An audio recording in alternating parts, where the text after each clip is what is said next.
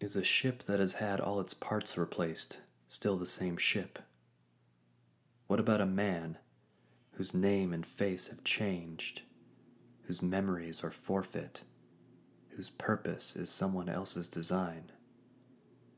What if this patchwork man found a piece of his old self?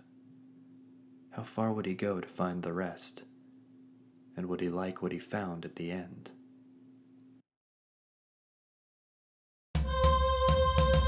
From Elderblade Productions, this is Echoes of Exezer, Episode 9, Rage of the Ram.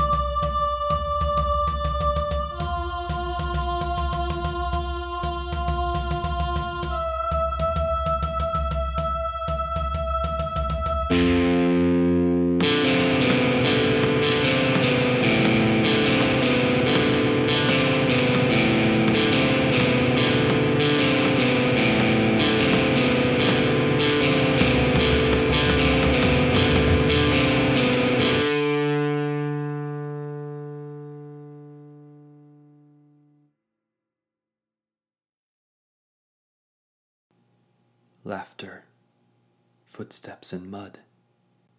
I find myself inside a logwood cottage in a forest. It is a dream, I realized, but so much more. Curtains of rain, heralded by thunder, assailed the windows from outside. I sat on a wicker chair that had seen better days, its weave bristling with strain at every shift of my body. I smelled the musk of the forest wood that comprised the walls, the faint trails of smoke and wax from the chandelier above my head. Its light brought a warm amber that clashed with the slight chill in the room. It occurred to me that I was bundled up in furs. I looked down at the lush Crashwolf fur cloak I was wearing. I felt it in my hands, every strand brushing against my fingers. This isn't right, I thought. This is the memory. But how can it feel so real? A crackle from behind pulled my focus. I saw a woman, glowing by firelight. She was my wife? For a stranger, a witch, partner in crime. She was preparing a meal over a waning hearth fire. The smell of carrots, roasted beans, and sweet anise beckoned from the pot. She was taller than me. Red hair, freckles. Her wide smile was a beacon against the dreary backdrop outside. She hummed to herself. Noticing my staring, she gave a wink and returned to her brew. My chest tightened. Just a dream, I thought. It can't be. A sudden force hit my legs, tipping me over slightly in the chair. I regained my balance. "Whoa!" I exclaimed. My voice sounded different. I looked down. Staring up at me was a little girl. Dough-shaped brown eyes, chestnut hair, and a messy ponytail. Head to toe, drenched in rain and mud, grinning ear to ear. She was in her small clothes, her furs forsaken on the floor near the front door, which had been left ajar. Splatters of rain covered the entryway, and gusts of storm wind threatened to extinguish the hearth. "And just what do you think you're doing, young lady?" the red-headed woman cried out, shaking a stew-coated spoon at the girl. "You'll catch the folly, running about dressed like that in the storms and such." "I was playing like a bird," the girl laughed. "I couldn't flap my wings in the furs, so I took them off." "Hard to argue with that logic," I chortled. My voice. I stood up, moved to the door. Before I closed it, I drank in the sight of the tempest outside. Pines bent and swaying at the mercy of the wind. Skies cloaked by smoky silver clouds. A concerto of rain beating against soft earth. An imposing sight, but beautiful, and not another soul for miles to see it. The clatter of wooden spoons on dinner plates pulled my attention indoors. The woman shook her head at the girl. "You'll wash yourself, you hear? I want to see your face through all that gunk. Not a morsel in your mouth till I do." I shut the door. "Oh, be easy on her," I said, crossing to the dining room.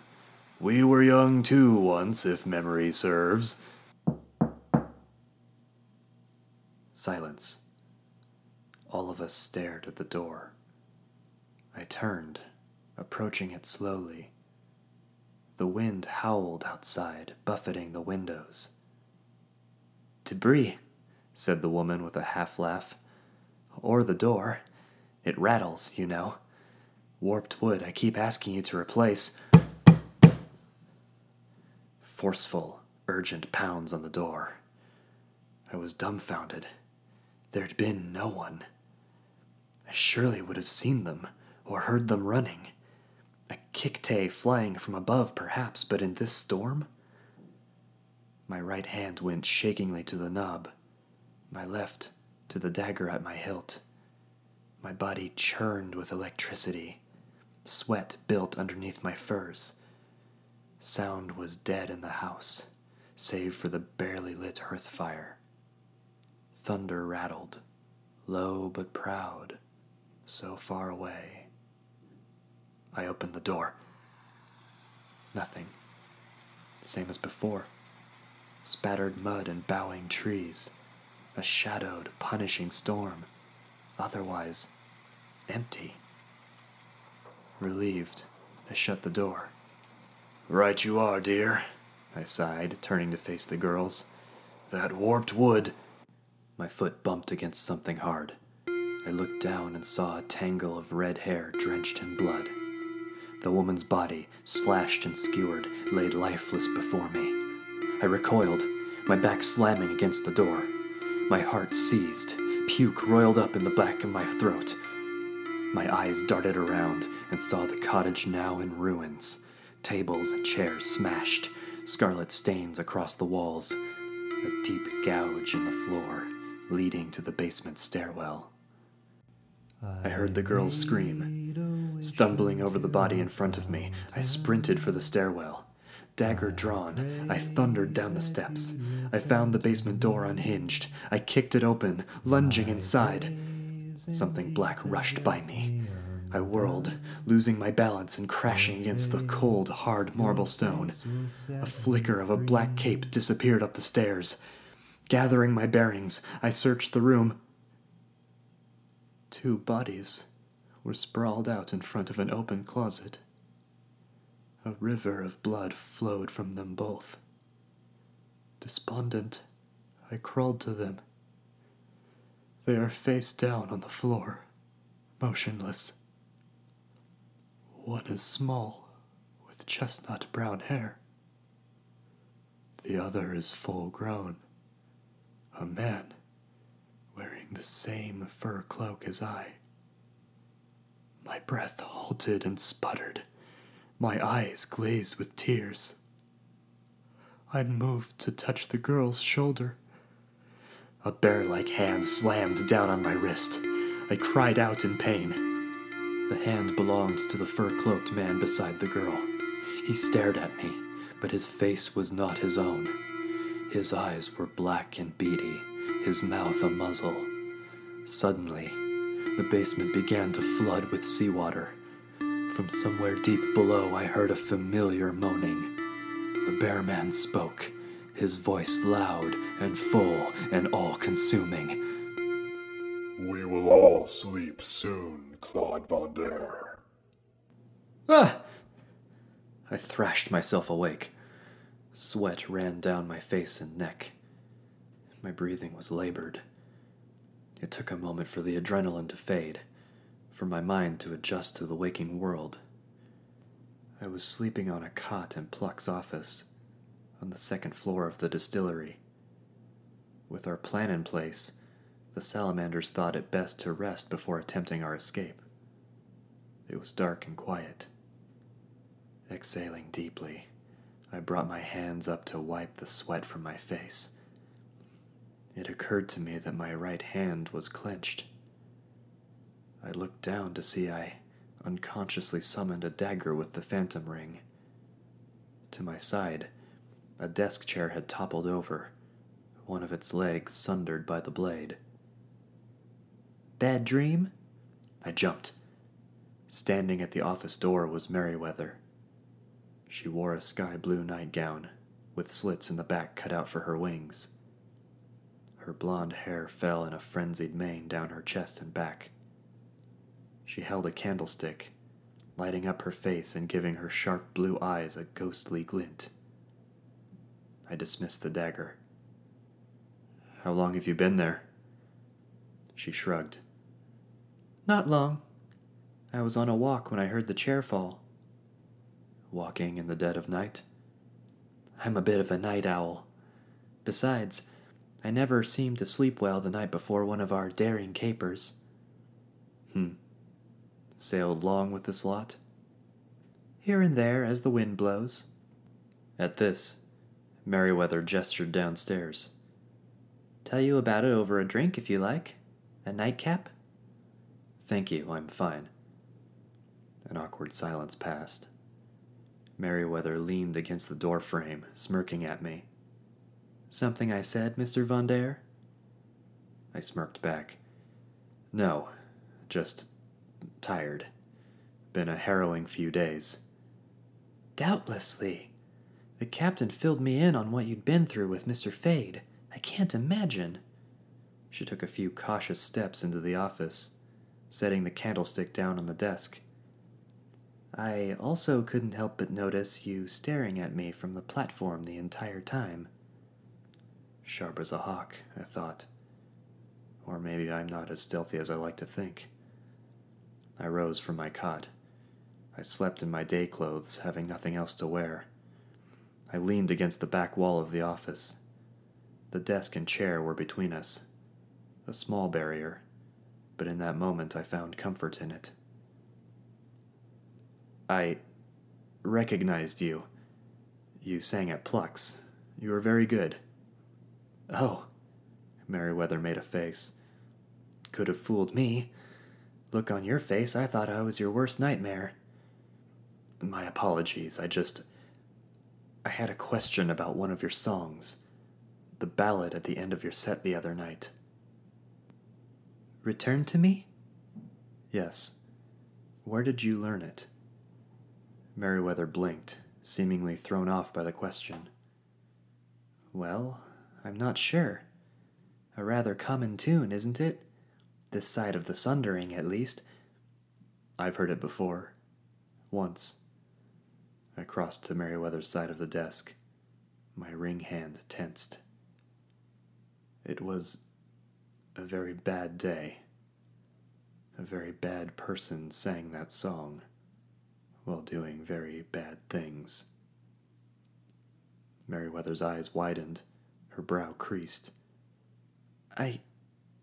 I'm so sorry to hear that." As if by instinct, she reached her hand out to me. I pulled away, reflexively. She studied me, concern awash on her face. Not just for what I'd been through, it seemed, but for where I was going with this line of questioning. "But I am a bard, Mr. Von Dare. I travel, I hear songs from all over." "Indeed. But you weren't always, I wager." "What do you mean?" "You had another life once. I see it in your gait. You carry those weapons of yours with confidence. Someone taught you to use that bow, that halberd you carry." At this, the concern melted from Merriweather's face. It was replaced with a stone-faced guardedness, the kind that only develops with practice. "The sea is a dangerous place, Mr. Von Dare, as you should know by now. A woman needs to protect herself. Still, not many bards are skilled enough fighters to ramble with pirates, and fewer still have flexible enough morals. And then there's the question of why, when you seem to have more than enough success of your own. Unless, of course, you're running from something, which I would presume—" "You presume too much." Merriweather leaned forward, her blue eyes hard as ice. "Let's not forget who's the stranger here. The one who's put my crew, my family, in danger." I moved to retort, but her words had stolen mine. She was right, I thought. I never meant to get any of you involved. My mission?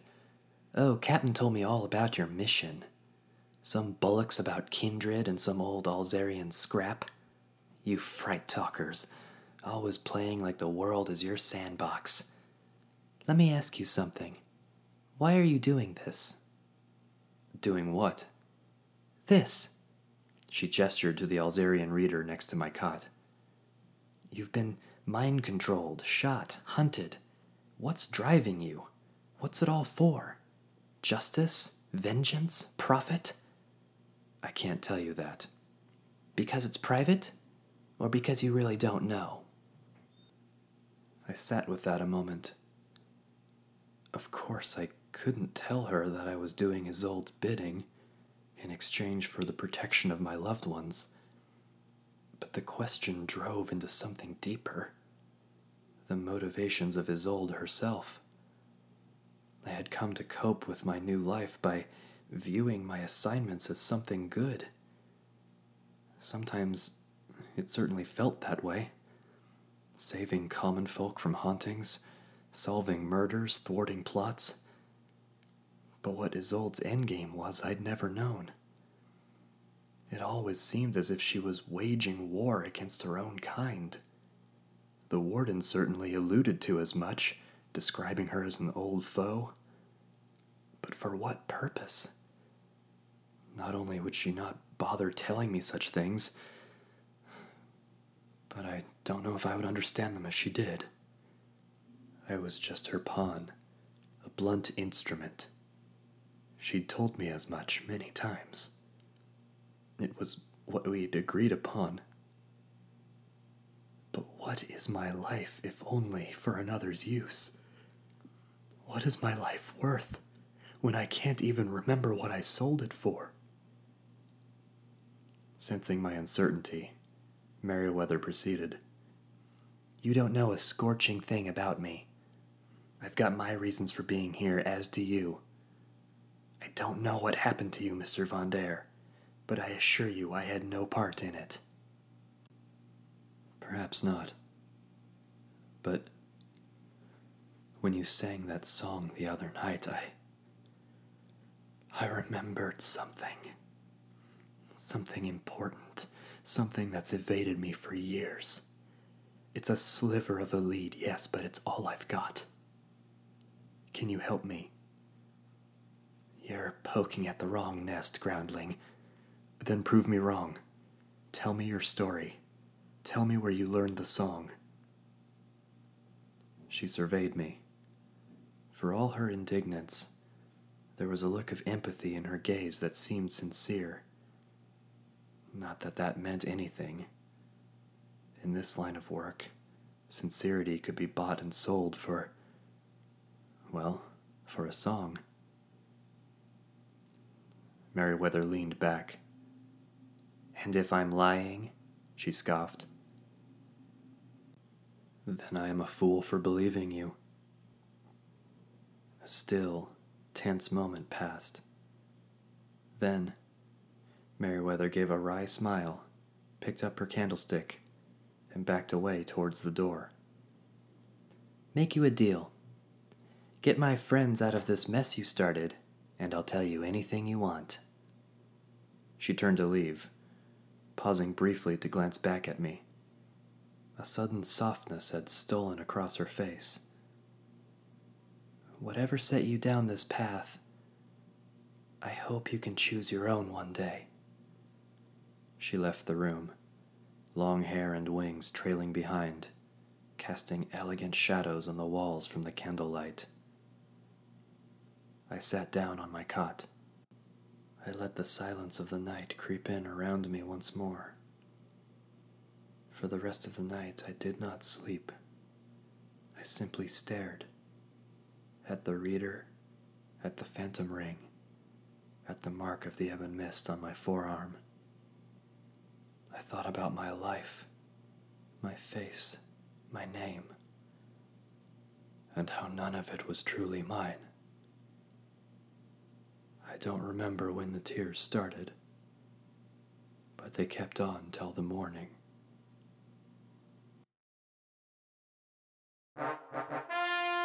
People of Sunscape, step forth, if thou darest. Fitz's cry rang out through the Merchants' Colosseum in the city square. The morning market's bustle was enthralled with the salamander's unusual display.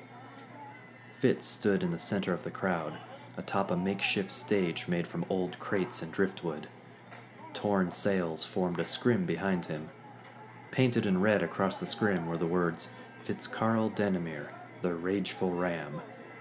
Fitz had traded his rich attire for a tattered old white shirt, leather breeches, and a black weight belt. Fake scars and blemishes adorned his body, strategically placed to look imposing yet attractive.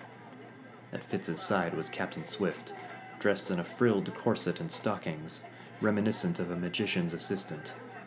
Her face held a plastered-on smile, while her eyes blazed at Fitz with contempt. Which of ye possesses the fortitude to challenge me? I hail from the dark life wood, where there exist such baleful beasts as to make the average mortal quiver and quake.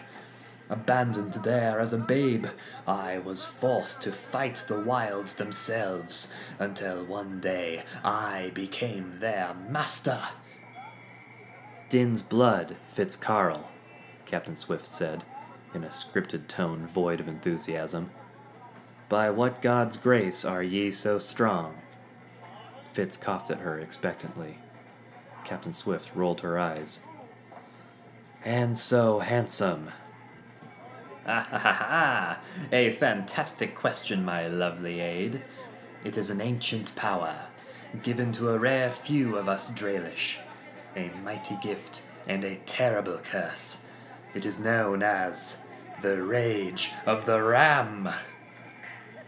They carried on like that while the crowd watched. I observed from an alleyway, near the main street leading from the Merchant Square to the docks.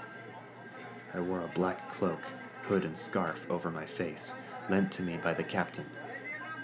I hid as best I could, keeping watch over the salamander's proceedings. Amusingly, I noted no guards were posted at their ship's berth. The captain mentioned they'd made it a habit to change flags and disguise the hull when coming to Sunscape. A closer inspection revealed the figurehead had been swapped out and hastily tied in place. A sloppy paint job covered the hull, along with clearly self-inflicted burns and puncture marks.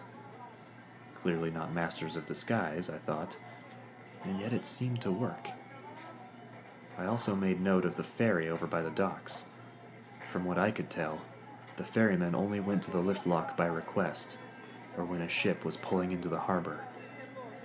The ferry was idling now at the docks. No ships were pulling in at the moment, and no one else seemed to have a need to be transported. I could slip through the crowd now and board quite easily, I wagered, but I held fast. Fade and the warden were searching for me through every pair of eyes in Sunscape. I had no choice but to wait and pray they took the bait. Cheers from the crowd in the square. I saw Obsidian rolling around on the stage in mock pain, pretending Fitz had broken his arm. The captain put on a show of looking shocked. Fitz bowed and blew kisses at his audience. Anyone else? Fitz called, gesturing outward. The captain guided Obsidian through a scrim at the back of the stage. Come now, will no one dare test their strength against mine? Don't tell me Sunscape has gone soft now. A hand shot up in the crowd. I'm game. The crowd cheered as a human man joined Fitz on stage. It was Fade. His head was bandaged, and he looked like he hadn't slept. He was smaller than Fitz, but his stoic stance was enough to make him seem much taller. Upon reaching the stage, the crowd's excitement died down into awed whispers. Everyone knew Lennox Fade, and most wished to forget him. For a moment, the sight left Fitz tongue-tied. Wonderful. Welcome, stranger. Pray, what is your name? Fade watched Fitz perform, as a bored parent might indulge a child's play acting. I'm Lennox Fade. I hear you're the great Fitz Carl, fanged, flailing fool of the feared, formidable foe of the Felonious, thank you. I see my reputation precedes me. More than you'd like, I'd imagine, Fitz said icily. Ha, I suppose. Well, shall we, get to it? Of course. I hope you don't mind, but since you're the rageful Ramandol, I thought I'd better even the odds. Fade swept his hand over the crowd. I saw the masses double over, grab their heads, grunt and moan. Then they rose, looking up at Fade with glowing orange eyes. Fade beckoned them, and like wild beasts they rushed the stage, toppling over one another to reach Fitz. They lunged for him, snarling. Fitz backed away, dodging their advances, screaming. As if on cue, from on high I saw a white-winged figure swooping down upon the mob. In her hands were 2 glowing glass orbs, focus gems. She cracked them together, dropping them down on the throng before pulling back up into the air. The focus gems exploded in a flash of blinding white-blue light. It brought the mob to their knees, hissing as they shielded their eyes. From the cracks in the metal grates of the deck came long tendrils of cave water, moving as if shaped by an unseen hand. The tendrils cracked at the possessed crowd like whips from a lion tamer, forcing them off the stage. From behind the scrim, Captain Swift and Obsidian charged out, weapons drawn. For Asherai! The captain roared. Fade produced a scimitar just in time to block the captain's strike. I forced myself to look away. As much as I wanted to help them, I knew it was my time to move. While onlookers watched the scene at the Merchant Square, I weaved in between bodies on my way to the ferry. A hand gripped my left arm as I passed. I reeled to face the person, summoning a phantom dagger. It was Nyx. His face looked even more haggard and weary than before. He looked like he'd been running, ratty brown hair matted to his face with sweat. His bloodshot eyes were manic with fear. "Orin!" Nyx gasped. "Oh, Orin, by Rose Flame, I'm glad to see you." "Nyx? Look, this really isn't the time. They're after me, Orin. Fade's collectors. I scorched it up, Orin. I took your money from the other night and I found a dice den. Dog's luck, Orin." "Nyx, I'm sorry, but I can't." "Please, brother." Nyx shook me, tears welling in his eyes. "I got no one else. I don't want to die." From across the docks, I heard the cranking of water wheels. The ferry was moving for the lift lock. "Muckspawn," I cursed in my head. Dismissing my dagger, I grabbed Nyx's arms and met his gaze. "Listen to me. I'm headed for the lift lock. If you can keep up, you might have a chance. Got it?" Nyx nodded, hope and fear mingling on his face. I took off, pushing through the bodies as I made my way to the ferry. It had just departed from the berth, about a yard away. I leapt, tumbling onto the ferry. Soon after I heard Nyx do the same. The operator turned around and saw us. He opened his mouth to shout for help. I summoned a phantom crossbow and aimed it at him. "Try it, friend," I panted. "It's that kind of day." The operator shut his mouth and nervously turned around to continue his route. I stood up, offering Nyx a hand. We looked back at the scene in the Merchant Square. The salamanders continued to hold their own against Fade, while the magicked water managed to keep most of his thralls at bay. Meanwhile, I saw Merryweather hovering over the maroon lagoon, shouting orders to the crew. "Din's blood," Nyx said. "Don't suppose you had any part in all this?" "Here and there," I shrugged. I turned to look at our destination. We were fast approaching the towering metal gate of the lift lock. To the side, built into the rock wall of the cave itself, was a small watchtower on a metal platform. Inside, I could see a woman at a control panel, presumably the one that controlled the lift. As the ferry slowed to a stop, I approached the operator. "Thanks," I said, and struck him in the back of the head. He fell, unconscious, to the floor. Gesturing to Nix, we stepped off the ferry onto the metal walkway to the watchtower. Carefully, we snuck up the steps, as I kept my crossbow trained up at the windows of the tower. At last we reached the door. I opened it, stepping inside. The woman was older, somewhat frail, yet carried herself with dignity.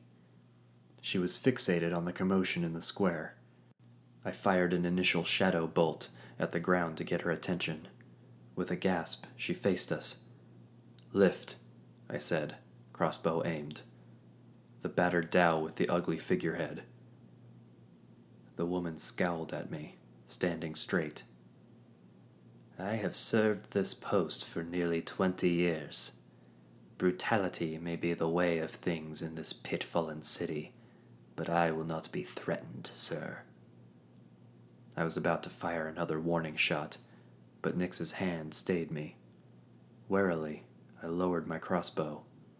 He stepped forward. "Please, Mom," he said. "You see what it's like out there. I just want out." The woman scrutinized Nix. Her scowl softened into shock at his emaciated body, the desperation on his withered face. She pursed her lips, then turned to the control panel. On it, there were dozens of thick brass knobs, buttons, and switches with numbers above them. She pressed a large red button, and I heard the rumble of gears inside the lift. The woman tinkered with a few more dials and levers. Then, she looked at the Maroon Lagoon's berth, and found what appeared to be a corresponding switch on the panel. She threw it. Suddenly, the water below us began to rumble and ripple. Inside the water, I saw the faint outline of a massive pulley system made up of chains, gears, and railings, stretching out from the lift towards the docks. From afar, I heard an uproar of celebration from the Maroon Lagoon's deck as the crew watched their ship being pulled from its berth. Casting off their mooring, the crew reported to their stations. Merryweather saw this from above and immediately swooped down to the battle at the Merchant Square. She scooped up Fitz in her arms and took to the air again. Together they made for the ship, Merryweather's wings beating furiously. Relieved, Nix and I made for the door. "Thank you," I said to the woman. Curtly, the woman nodded at Nix. "Thank him, pirate." The words sunk into my chest, sticking like a dagger as I left the watchtower. We descended the steps, stopping at the walkway to wait for Merryweather's rescue. She was on her second salamander, dropping the captain off on the deck of the ship. From the ground I saw Obsidian, bull rushing through the fray towards the pier. He jumped into the water, swimming towards the ship, where several crew stood ready to haul him up with a rope. As the ship approached the lift, I saw the gate lower, its ancient inner workings screeching with metallic scrapes. It opened to reveal the same watery chamber that had first brought me here. Though it was mere days ago, it felt like an eternity.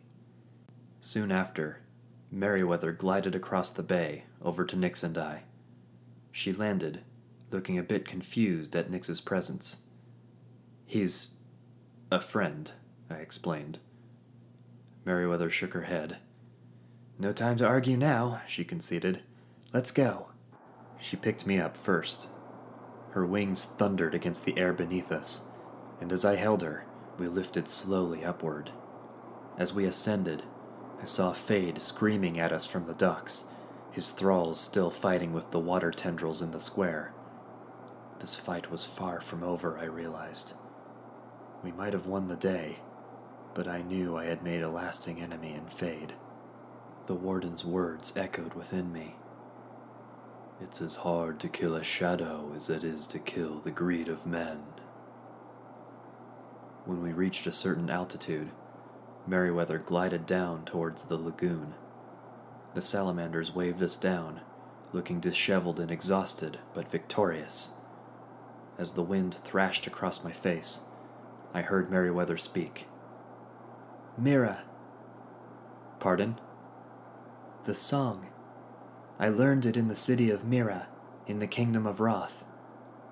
A Kicte bard named Storm Dreamer sings there sometimes, at the Oratia.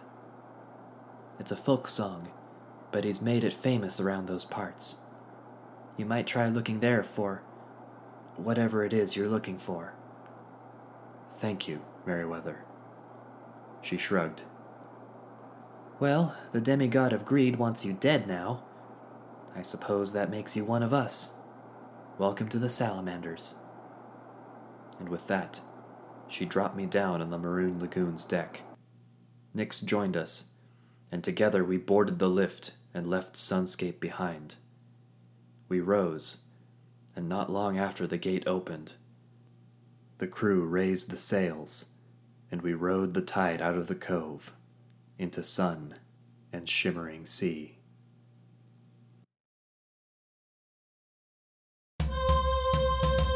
Echoes of Exezer is written, produced, and performed by Nick Walker. Sound effects courtesy of GarageBand, freesound.org, and Sword Coast Soundscapes on YouTube. For questions or comments, email us at echoesofexezer@gmail.com.